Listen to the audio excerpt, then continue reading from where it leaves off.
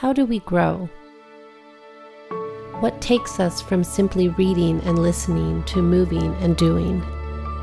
Into a roll up your sleeves and get your hands dirty kind of walk, driven by a desire to grow in grace and humility, digging in faith and on good soil, implanting His word in our hearts, waking up to life on the other side, where peace-loving wisdom resides, persevering through trials and temptation, through death and destruction, giving life-breathing water through action and deed, letting it soak in and take deep root in every aspect. That kind of doing changes us. It leads us into true faith that produces good fruit and changes who we are in Christ, driving us to sow in peace and reap a harvest of righteousness, to lead with love and give to others generously with mercy, causing us to be not just hearers of the word, but doers. Well, this is week 6 as we've been studying the book of James, and I want to welcome you here in Bellingham. Those of you in Skagit joining us right now, thank you for being with us at the Trinity Church of God as well in Boca Raton and those online. As we've been looking through this book, and I don't know about you, but I have a semi-love-hate relationship with this book. I love the fact that it is so unbelievably practical and applicable to my life. And I hate the fact that it's so unbelievably practical and applicable to my life because I see how much I have to work on, how much farther. I'm so grateful that we have a patient God as this ongoing process of being transformed is the lifelong process with me. Anyway, so it is good to have you with us. James, as we talked about before, his Hebrew name was Jacob. And so it's translated James. But what's interesting is James was this leader in the early church. He writes what is the first book of what we know today as the New Testament. This letter, this document was the first one that was written. And it was written to Jewish people who had been dispersed. And there's a great deal of credibility that James has with the Jewish people. His name, Jacob, Hebrew name Jacob, has a long history in Israel. In fact, sometime, not now, but sometime when you've got insomnia in the middle of the night and you want to just kind of have some gentle reading, read through the genealogy of Christ found in Matthew chapter 1. It starts with Abraham, it ends with Christ, and after, if you work backwards, it starts with Christ, and then the next one is Joseph, who was the husband of Mary, who gave birth to Jesus. But Joseph's dad was named Jacob. Now, we also know that James is the brother of Jesus, so James, or his Hebrew name Jacob, was actually named after his grandfather. But if you go back to the very beginning of the genealogy, it starts with Abraham, who is the father of Isaac, who is the father of Jacob. Jacob, who was the father of Judah and his brothers, which became the tribes, and that Jacob, his name was changed to Israel. So he has this long history, which gives him some credibility with the Jewish folks. Not only that, but all the Jewish people that he's writing to are followers of Jesus. They're the ones who have understood that Jesus was the Messiah. They've been redeemed by him, and the fact that James is Jesus' brother gives him great credibility as well. And while James didn't believe that Jesus was the Messiah during Jesus' earthly ministry, after the resurrection, he becomes convinced. And while that convincing of the messiahship of Christ didn't happen until later, I have to believe that James was very familiar with the life and the teachings of his brother. And as we see today in the passage we'll look at, he was greatly influenced because in one verse that we'll look at today, you see the influence of Jesus' incredible teaching called the Beatitudes. And James kind of gives this little shout out inadvertently to the influence of the Beatitudes in his life and teaching. In this one verse that we'll look at, it talks about those who are pure in heart, those who are, the peacemakers, the meek, the merciful, and those who hunger and thirst after righteousness. 5 of those Beatitudes make its way into today's teaching. And as he's teaching, his letter is given to those who are already followers after Christ, and his great desire is that they would grow up in their faith, they would mature, that they would solidify the foundation and grow their roots deeper. So we're going to pick up right where we left off last week with Pastor Brian and his teaching out of James chapter 3, if you have your Bible. And I tell you what, I'm sure if you're like me, you had opportunities to apply the teaching that Pastor Brian brought to us last week. You had opportunities. Not saying that you followed through, but you had opportunities to keep a tight rein on your tongue. Like Ron White, I think, said, I had the right to remain silent, just not the ability. And some of you had opportunities to apply it. You may not have, but we'll continue on. We're going to pick up in James chapter 3, verse 13, when he says, who is wise and understanding among you? Now, this isn't just some random rhetorical question. The wise and understanding. In the Jewish mentality, in the Jewish life, wisdom was of great importance. And they had an entire section of their sacred scripture that was referred to as wisdom literature. And what's interesting, I want to give you a little background on this so you kind of understand where he's coming from, because he is Jewish, speaking to Jewish people. Jewish wisdom, the way they understood wisdom, was different than the way the Greeks understood wisdom. Greek wisdom is that typical, stereotypical idea of, the old man sitting on top of the mountain with the long beard, contemplating and thinking deep thoughts and discussing things. That it's very philosophical, that you sit around thinking and contemplating and talking and discussing and coming up with lyrics like, all we are is dust in the wind. As the sands of the hourglass, so are the days of our life. What if the hokey pokey is what it's all about? Those kind of deep thoughts. And it really, wisdom and the Greek understanding was to be able to have the right answer. But in the Jewish mindset, it was far different. The Jewish mindset, wisdom wasn't about what do I come up with in my mind? What do I come up with when I think and contemplate? In the Jewish mind, wisdom comes from the very mind of God. It's not what I came up with, it's what God came up with. And what was drastically different from Greek wisdom is Greek wisdom dealt with ideology and philosophy, stuff out there. In the Jewish mind, godly wisdom came with a practical application. How is it that we live with God's wisdom in living and managing our lives? And so it's not so much about having this right answer out there, but about having the right life that God has created.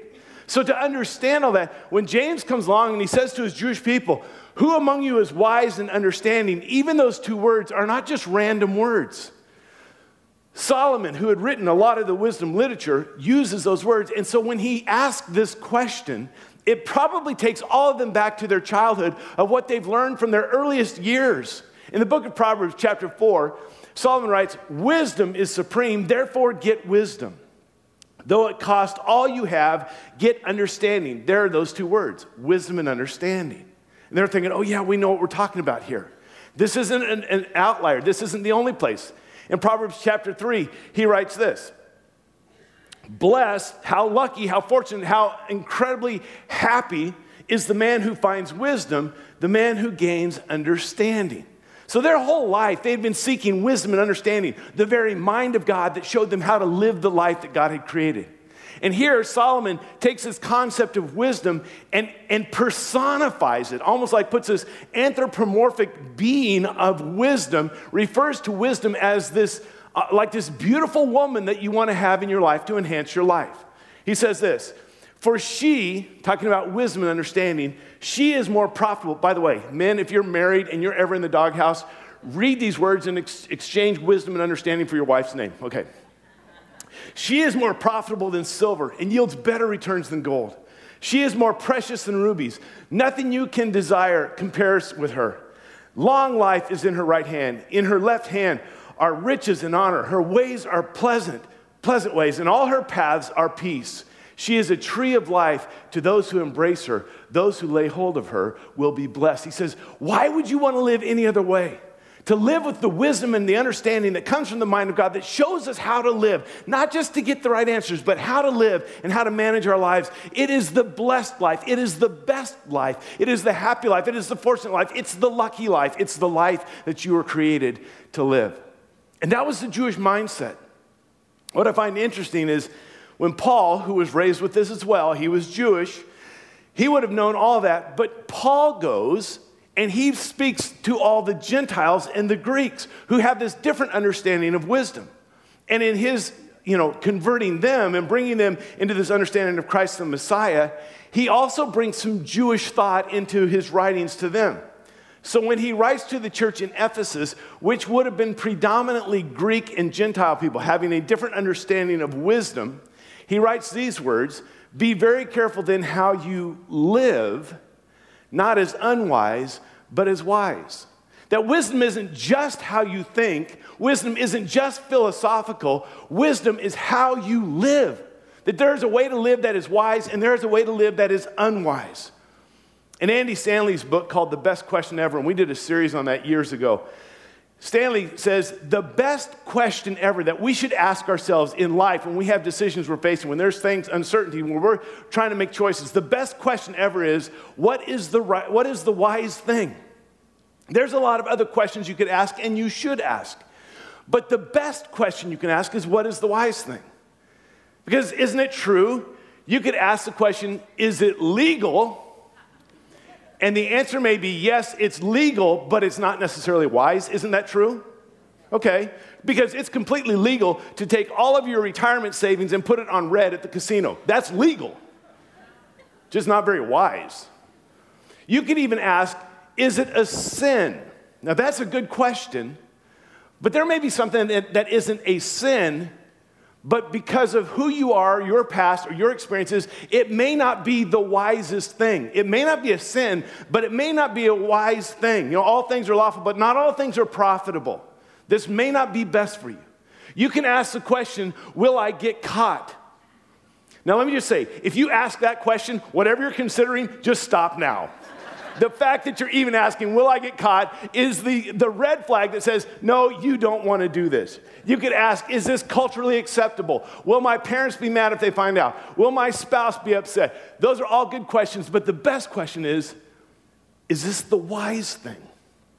Is it wise in how I live this? Now, before we go any further, I want to give you the phrase that pays. You're going to hear me repeat this. It's not in your notes. It's not on the screen. You can write it down if you want. You're going to hear me repeat it 10 or 12 times. My hope is that you'll be able to quote it on your way out. It kind of rhymes to help you remember this. It's the synopsis of the difference between Greek and Jewish wisdom. It's the synopsis of the teaching about wisdom in Scripture. It's the synopsis of everything we're going to talk about today. And here's how it goes. Wisdom is not proved by the answer you give. Wisdom is proved by the life you live. Okay, no gasp, no ahs. It wasn't that profound. Wisdom is not proved by the answer you give. Wisdom is proved by the life that you live. Can you say that with me? Try at least just throw in some words every now and then. Wisdom is not proved by the answer you give. Wisdom is proved by the life that you live. Now, I'm going to say that, like I said, 10 or 12 times in the sermon. Every time I start saying that, join right in, because at the end, there's going to be a test. This is what I want you to walk away with. This is it. That wisdom is not proved by the answer you're supposed to join me on this stuff. Wisdom is not proved by the answer you give. Wisdom is proved by the life that you live. All right, so James writes this in James chapter 3, verse 13. Who is wise and understanding among you? Let him show it by his good life, by deeds done in the humility that comes from wisdom. Now, we're going to look at a verse here in a few minutes that is just like this one verse that is so profound. It will, I think, and I'm not trying to oversell this thing, I think it will revolutionize our lives if we can grab a hold of it. But I want us to spend a little time here because he sets this thing up. Wisdom and understanding, if you've got that, let him show it. Now, this is a repeated theme for James, isn't it? You say you have faith. What does he say? Show me. Don't just talk about it. Don't just agree with it. Don't just believe it. Show me. He says, same thing with wisdom. You think you have wisdom? You think you have understanding? Show me.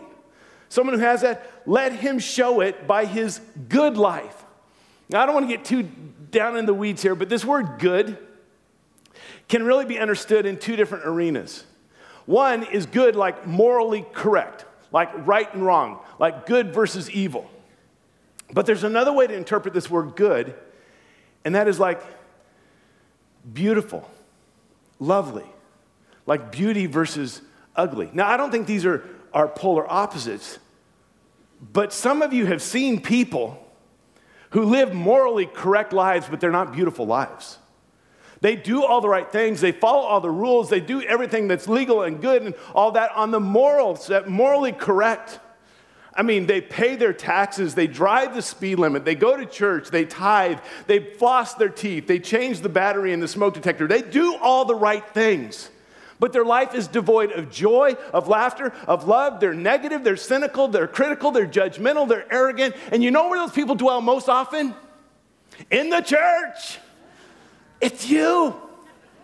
That's why some of you left the church, because there was some well-meaning parent or elder or pastor, and they did all the right things, but they were so negative and so critical, you said, I don't want to have anything to do with that life. It may have been morally correct, but it was not beautiful. These are not opposites. Who was the most morally correct, most beautiful life that ever graced the earth? Jesus was. Completely good. He says, listen, you think you've got wisdom and understanding. Show me by this beautiful life that you have. By deeds. Here it is again. These deeds, these works. Deeds done in the humility that comes from wisdom. This humility thing is a theme he'll come back to in chapter 4, verse 6 and chapter 4, verse 10. We may get into that next week. But humility that comes from wisdom. Notice here again, wisdom is not just answers. Because in 1 Corinthians it says knowledge puffs up, but now we're talking about humility. Humility that comes from wisdom. You know, it's been said, wisdom comes with age. And I think there's a lot of truth to that. I don't think it absolutely guarantees, because some of you know some old people that are really stupid too. All right. Now, if you're offended right now, I didn't say you were, but maybe you are. Just because you grow old does not necessarily mean that you grow wise. But here's what I think happens. As we go on through years, some of the youthful arrogance maybe gets knocked down a notch or two as we've gone through some hardships, we've walked through some deep valleys, we've had some disappointments, we've experienced some failures, we've weathered some storms, it wasn't the end of the world, and we've come out of it and we're wiser, we have greater experiences, but maybe we're not as arrogant and cocky thinking we've got it all figured out like we used to. Whereas maybe when we're young, we think we've got it all, and there's not that humility. I mean, again, if you're a sophomore in high school or college, I'm sorry for offending you on this one. The word sophomore is made up of two words. Sopho, which is where we get Sophia, wisdom, like philosophy is the love of wisdom. More is the word where we get moronic, moron. The word sophomore literally means wise fool.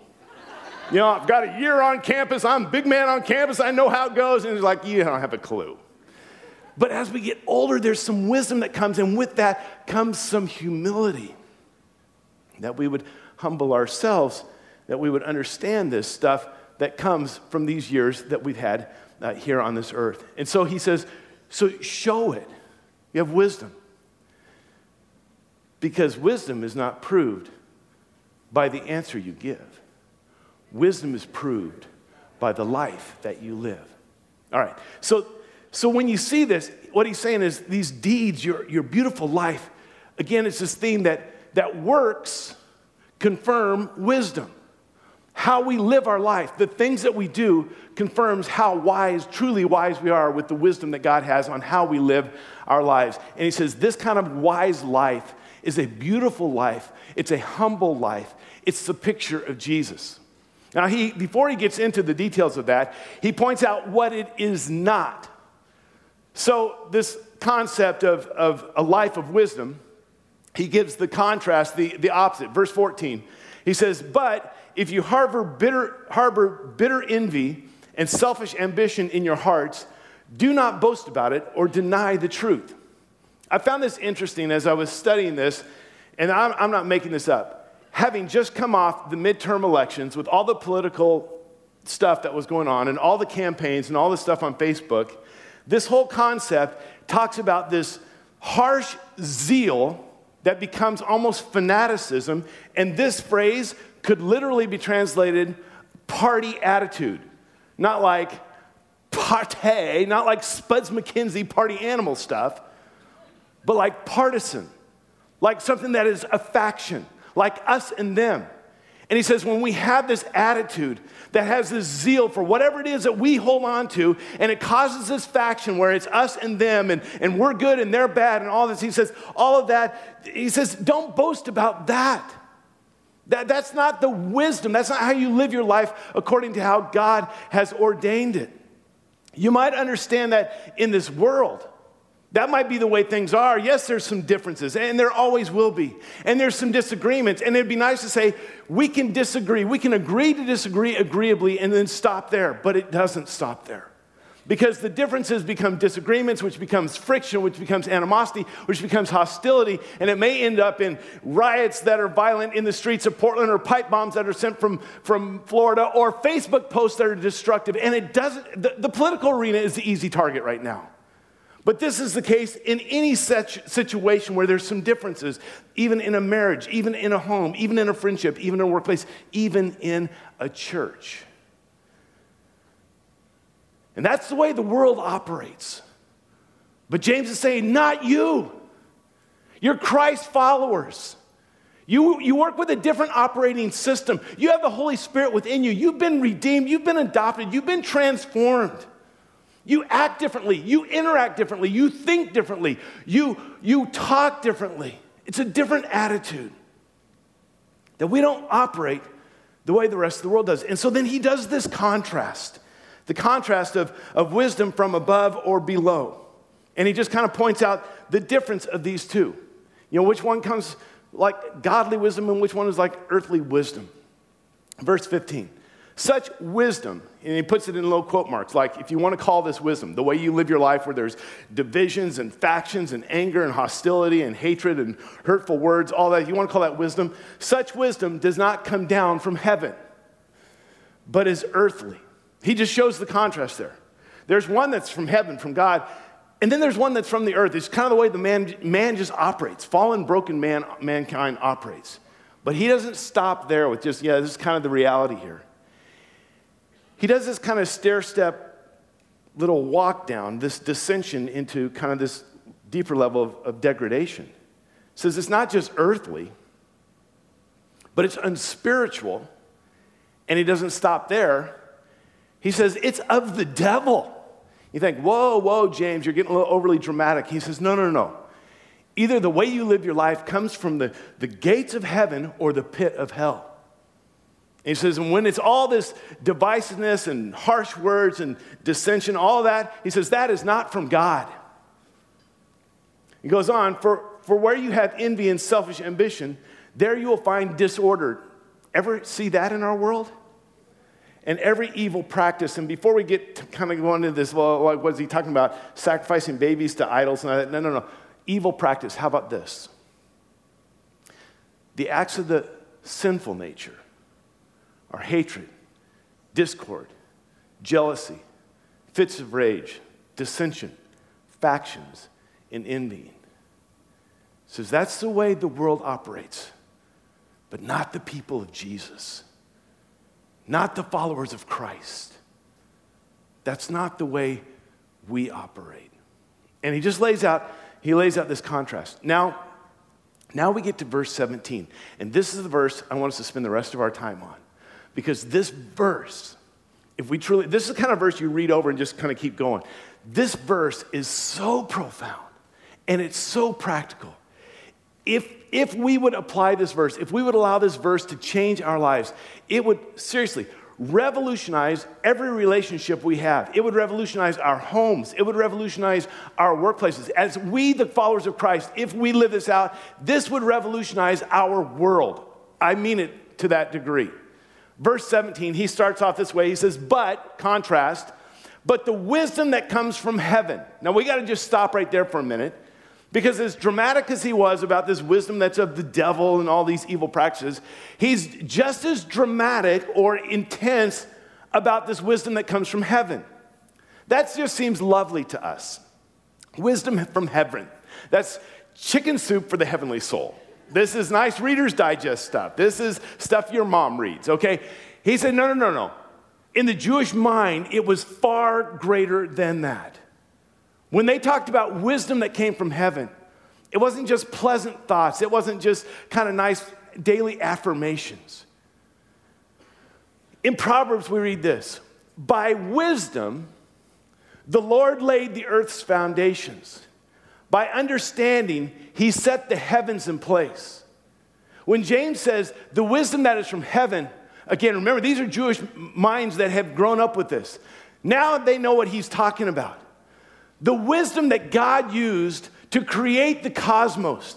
The wisdom that God uses that allows the planets and the stars to all go in order and to have this rhythm. The wisdom that God uses to bring about the seasons of the year. The wisdom that God uses to bring about the detailed and the ornate way that this world is created and the beauty of it and the difference of it. The wisdom that God uses to create and hold this world together is good enough to hold the world together in the cosmos. Then maybe the wisdom that is from heaven is good enough to hold my life together. That the wisdom that God uses to orchestrate the entire universe every day is the wisdom that God would use to orchestrate my life every day. On your own, read Proverbs chapter 8. It says the first thing God ever created was wisdom.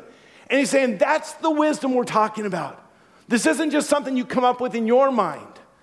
This is the wisdom from the mind of God that has been around from the very beginning of creation, from the very opening pages of what we know as time. That wisdom that is tested, tried, and true is the wisdom that comes from heaven. Paul takes us on when he writes in Colossians. He says this, my purpose is that they may be encouraged in heart and united in love, so that they may have the full riches of complete understanding, in order that they may know the mystery of God, namely Christ, look at this, in whom are hidden all the treasures of wisdom and knowledge.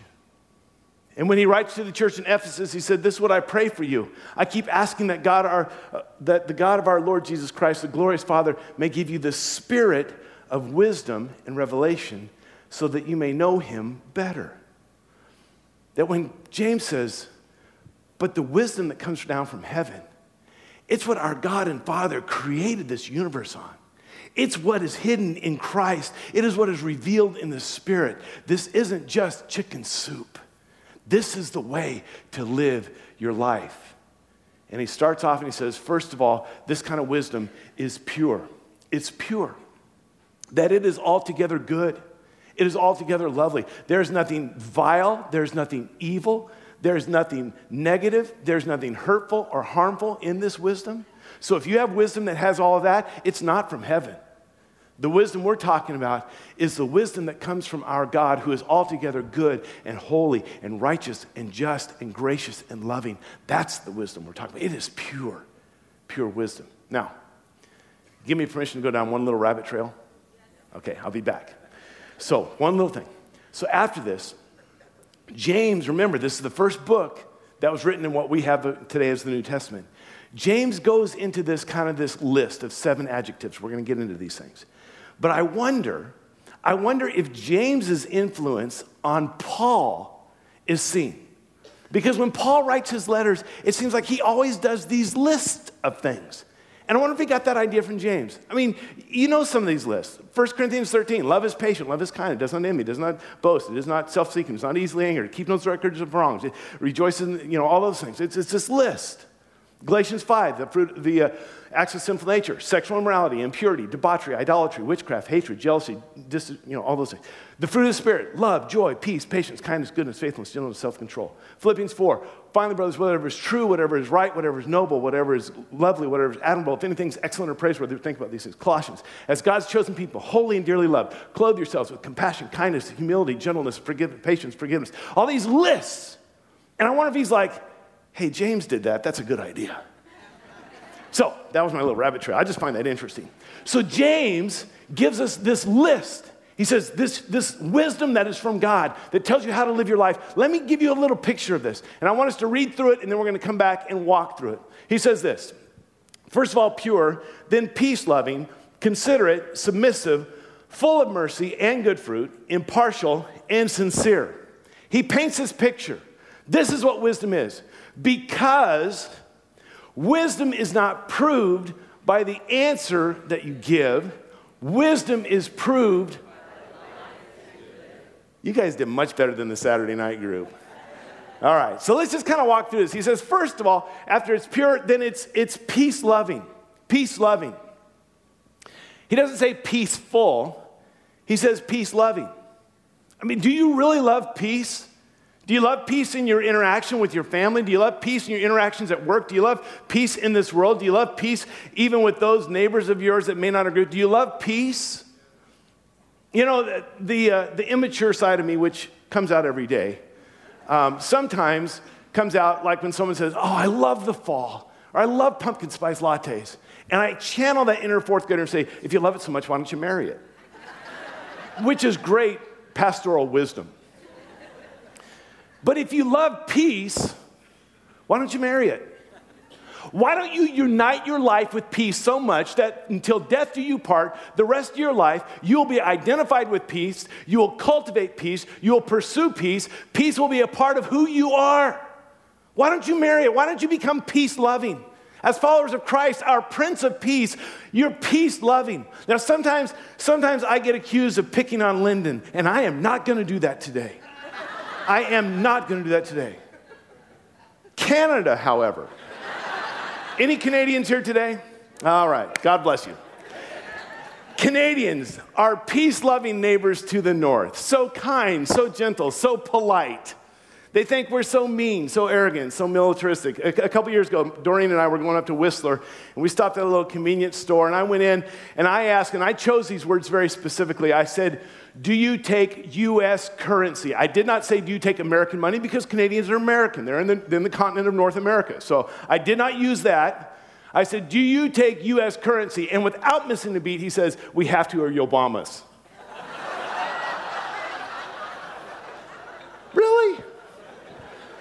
So I paid, and I walked out. I'm not going to bomb him. I just let all the air out of his tires. So in Canada, on May 12th, 1994, the House of Commons, because apparently they don't have a whole lot to do up there, the House of Commons enacted the National Sports of Canada Act. No big surprise, but on May 12, 1994, Canada made it official that hockey would be the national sport, winter sport of Canada. Our peace-loving neighbors to the north. Did you know that on a hockey team, there are certain roles that are just known and expected to be on there? Now, they wouldn't be listed on a program, but one of the roles that a hockey player plays on a hockey team is that of, and this is the term they use, as a pest. It's also referred to as an agitator. And on every hockey team, there is someone who is a pest, an agitator, and their sole purpose is to throw off the game of the other team. And they might use legal means, they might use borderline legal means, they might use some illegal means. It usually involves trash talking, hooking, and slashing. Here's what we know. The pest or the agitator always knows where the puck is on the ice and where the refs are on the ice. Because they will throw in some cheap shots just to get these people off the game, and then when the ref turns around, they'll go like, what? And sometimes they try to do this in order to draw the penalty on the other team, kind of do this stuff over here, and then they turn around like, wait, why is he doing this? Not only is there a pest as an official role on the team, there's also what is referred to as an enforcer. They often use the word goon. These are the guys who have no front teeth. They're not the best hockey players on the ice, but their purpose is to retaliate aggressively to anything that would have come from the other team. They're the ones that fight. They're the ones that do the severe body checks into the boards, all these kind of things. Now, you may not care about Canada or hockey. You may have never watched it, but some of you understand these roles. Don't point at all, but some of you are married to a pest. And they do these little jabs, and they're like, what? This passive aggressiveness. And some of you who are married to a pest, you respond as the enforcer. You've knocked your own front teeth out because you fight back with this retaliation, or you've been in relationships or in families or in groups where there is a pest, where there is an enforcer. And James says that's not wisdom.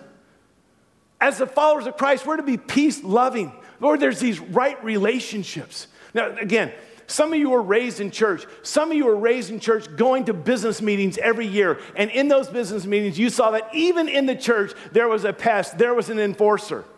And sometimes that individual saw it as their spiritual gift to the church. And James would say, no, you come with that attitude from the pit of hell. This is the wisdom that comes from heaven. First of all, it's peace-loving. Because wisdom is not proved by the answer you give. Wisdom is proved by the life that you live. And then he goes on, It says, not only is it peace-loving, but it's considerate. And we think, oh, that's polite. Yes, sir. Yes, ma'am. Thank you. Magic words like that. And this is an interesting one. In all the commentaries, and Kip and I both looked into this, all the commentaries say this is one of the most difficult words to translate into English. In fact, one commentary said this is the most difficult word in the entirety of the New Testament to translate into English because we don't have a word that's synonymous with what this was, in the original. So some people try to say, well, it's considerate or gentle or it's meek or it's mild or it's moderate. And all of those have pieces of it, but it doesn't fully encompass it. One, and this is the one that I like because it doesn't have as much baggage because it's words that I don't always use. One of them said it's sweet reasonableness. And they said it's easier to describe and illustrate than it is to define. To describe this word that's in here as considerate or sweet reasonableness is when you understand that there's sometimes, in certain circumstances, where there's something greater at stake than a rule or a ritual or a regulation or a principle or the letter of the law. That there's something more important at this moment than this thing. And the illustration, obvious one of this, is out of John chapter 8, when the woman who was caught in the very act of adultery is brought in front of Jesus, and the Pharisees, trying to trap Jesus, said, "What shall we do? The law says that we should stone her." And at this moment, Jesus knows there's something greater at stake than just keeping the law. That yes, we can stone her, and that will fulfill the law, but it will destroy a life. And what's more important right now? Simon Sinek, which is a cool last name for a guy who's an optimist. Simon Sinek, he's best known probably for his TED Talk on Start with the Why, has a new book coming out next month called The Infinite Game. And he did a talk that's basically the synopsis of the book called The Infinite Game. And in this talk, there was this line that was just like, wow, that is so profound. He was talking about teams that trust each other. And he made this statement. He says, we trust our teams not to keep the rules. We trust our teams to know when to break the rules. To know that there's a set of policies, there's a set of rules, there's a set of operating procedures, but there are certain times and certain circumstances when those go away because there's something greater at stake here. And that to be able to understand that and to be able to know, that's wisdom.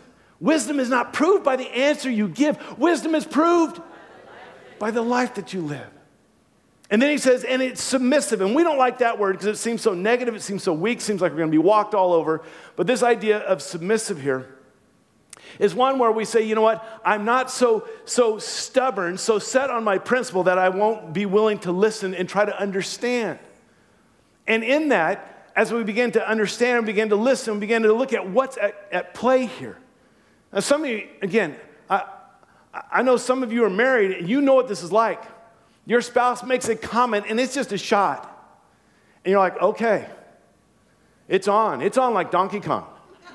You go in there? You want to go there? Come on. Bring it. And you know where this is going.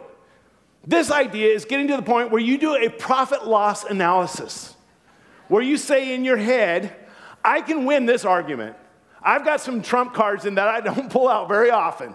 And I can just slam him, I can slam her, I can put this one away. But you know that the price that you will pay far exceeds the little win that you will gain.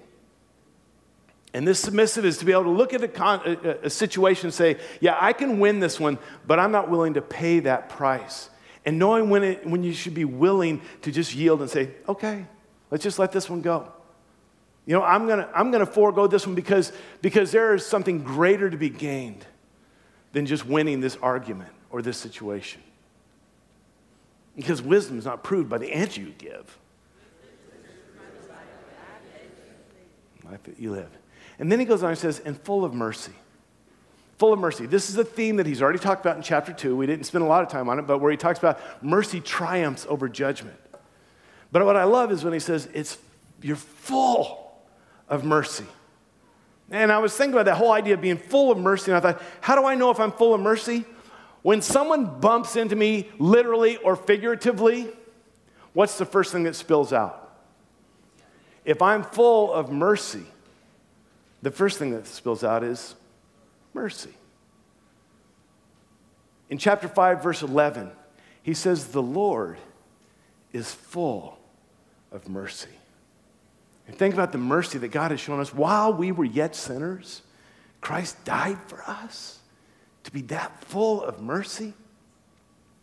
One of my favorite songs that we're singing these days says, alone in my sorrows and dead in my sin, lost without hope and no place to begin.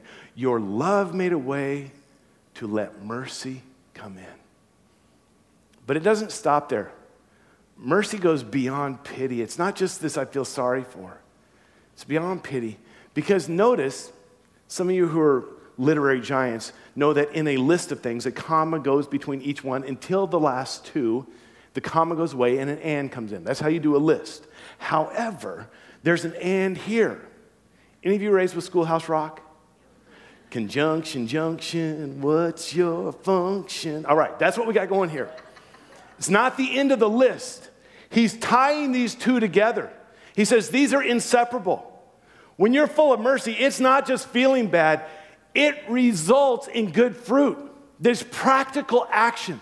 And again, I think with James, the brother of Jesus, as he's writing this, he must have been aware of that story that Jesus told of the Good Samaritan, where the Samaritan had not only had mercy, not only just felt bad for the person, but followed it up with practical helps, with good fruit.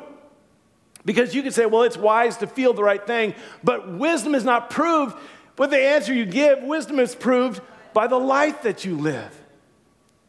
And then he goes on, he says, then there's impartiality. And we talked about not showing favoritism. We looked at that 3 weeks ago. But this goes even beyond that. This whole concept of the impartiality that we have in our lives has to do with this thought of this unwavering conviction, that we're not wishy-washy. To which it's real easy to say, but doesn't that kind of cancel out what we talked about here? Now follow this. It's to have these unwavering convictions that we will stand on, that we will live by, that we will die for, that allows us to do these things. Let me explain. It's the conviction that relationships are more important than religion that caused Jesus to say, we're not going to stone her. That was the conviction. It's the conviction where people are more important than prophets, where integrity is more important than efficiency. It's these convictions that we won't sway from that says, on these things, we got some wiggle room on that because of these things. And then finally he says sincere. Sincere. That what you see is what you get. There's no pretense here. It's without hypocrisy. These are pure motives that I'm coming with.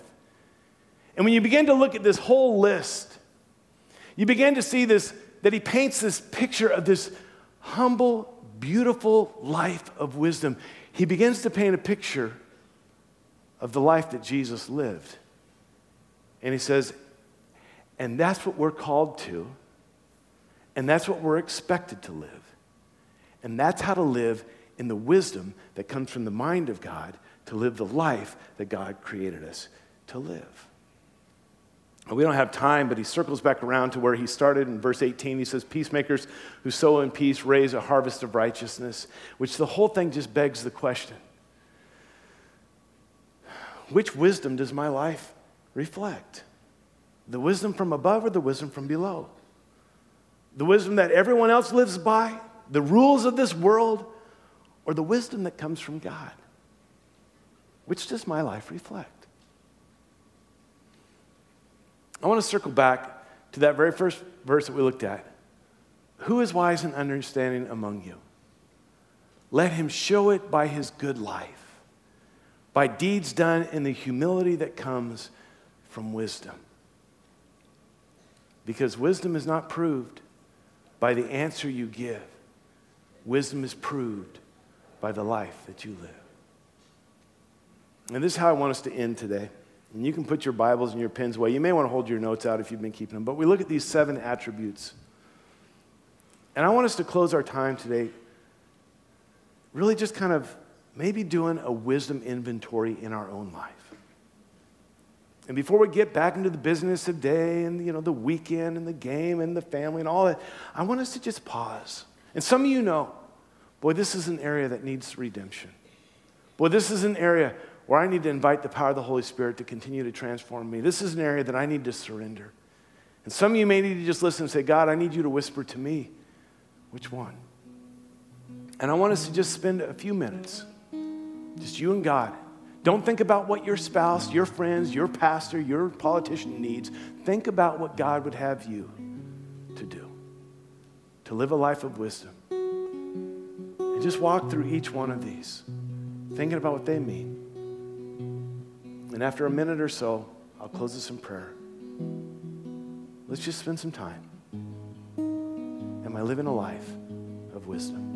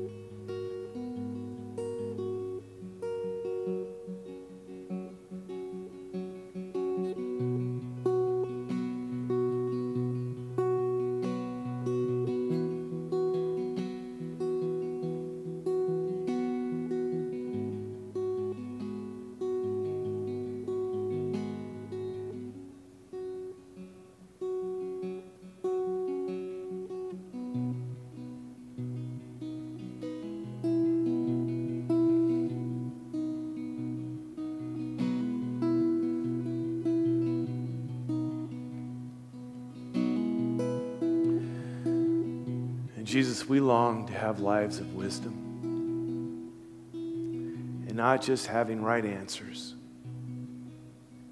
but to live the life that you've created us to live, the blessed life, the God-honoring life, the life that brings reconciliation and peace and healing to our broken world. So God, I pray that you would continue to develop these adjectives within us, that we would continue to surrender to you, and that in our lives, that there would be such a marked, obvious difference, that it comes from a pure heart of pure motives, where we would love and pursue peace in every relationship, in every arena. Be considerate, submissive, full of mercy that results in good fruit, impartial and sincere. May we live that life. We pray it in the name of our Lord and Savior Jesus, the most beautiful life that was ever lived.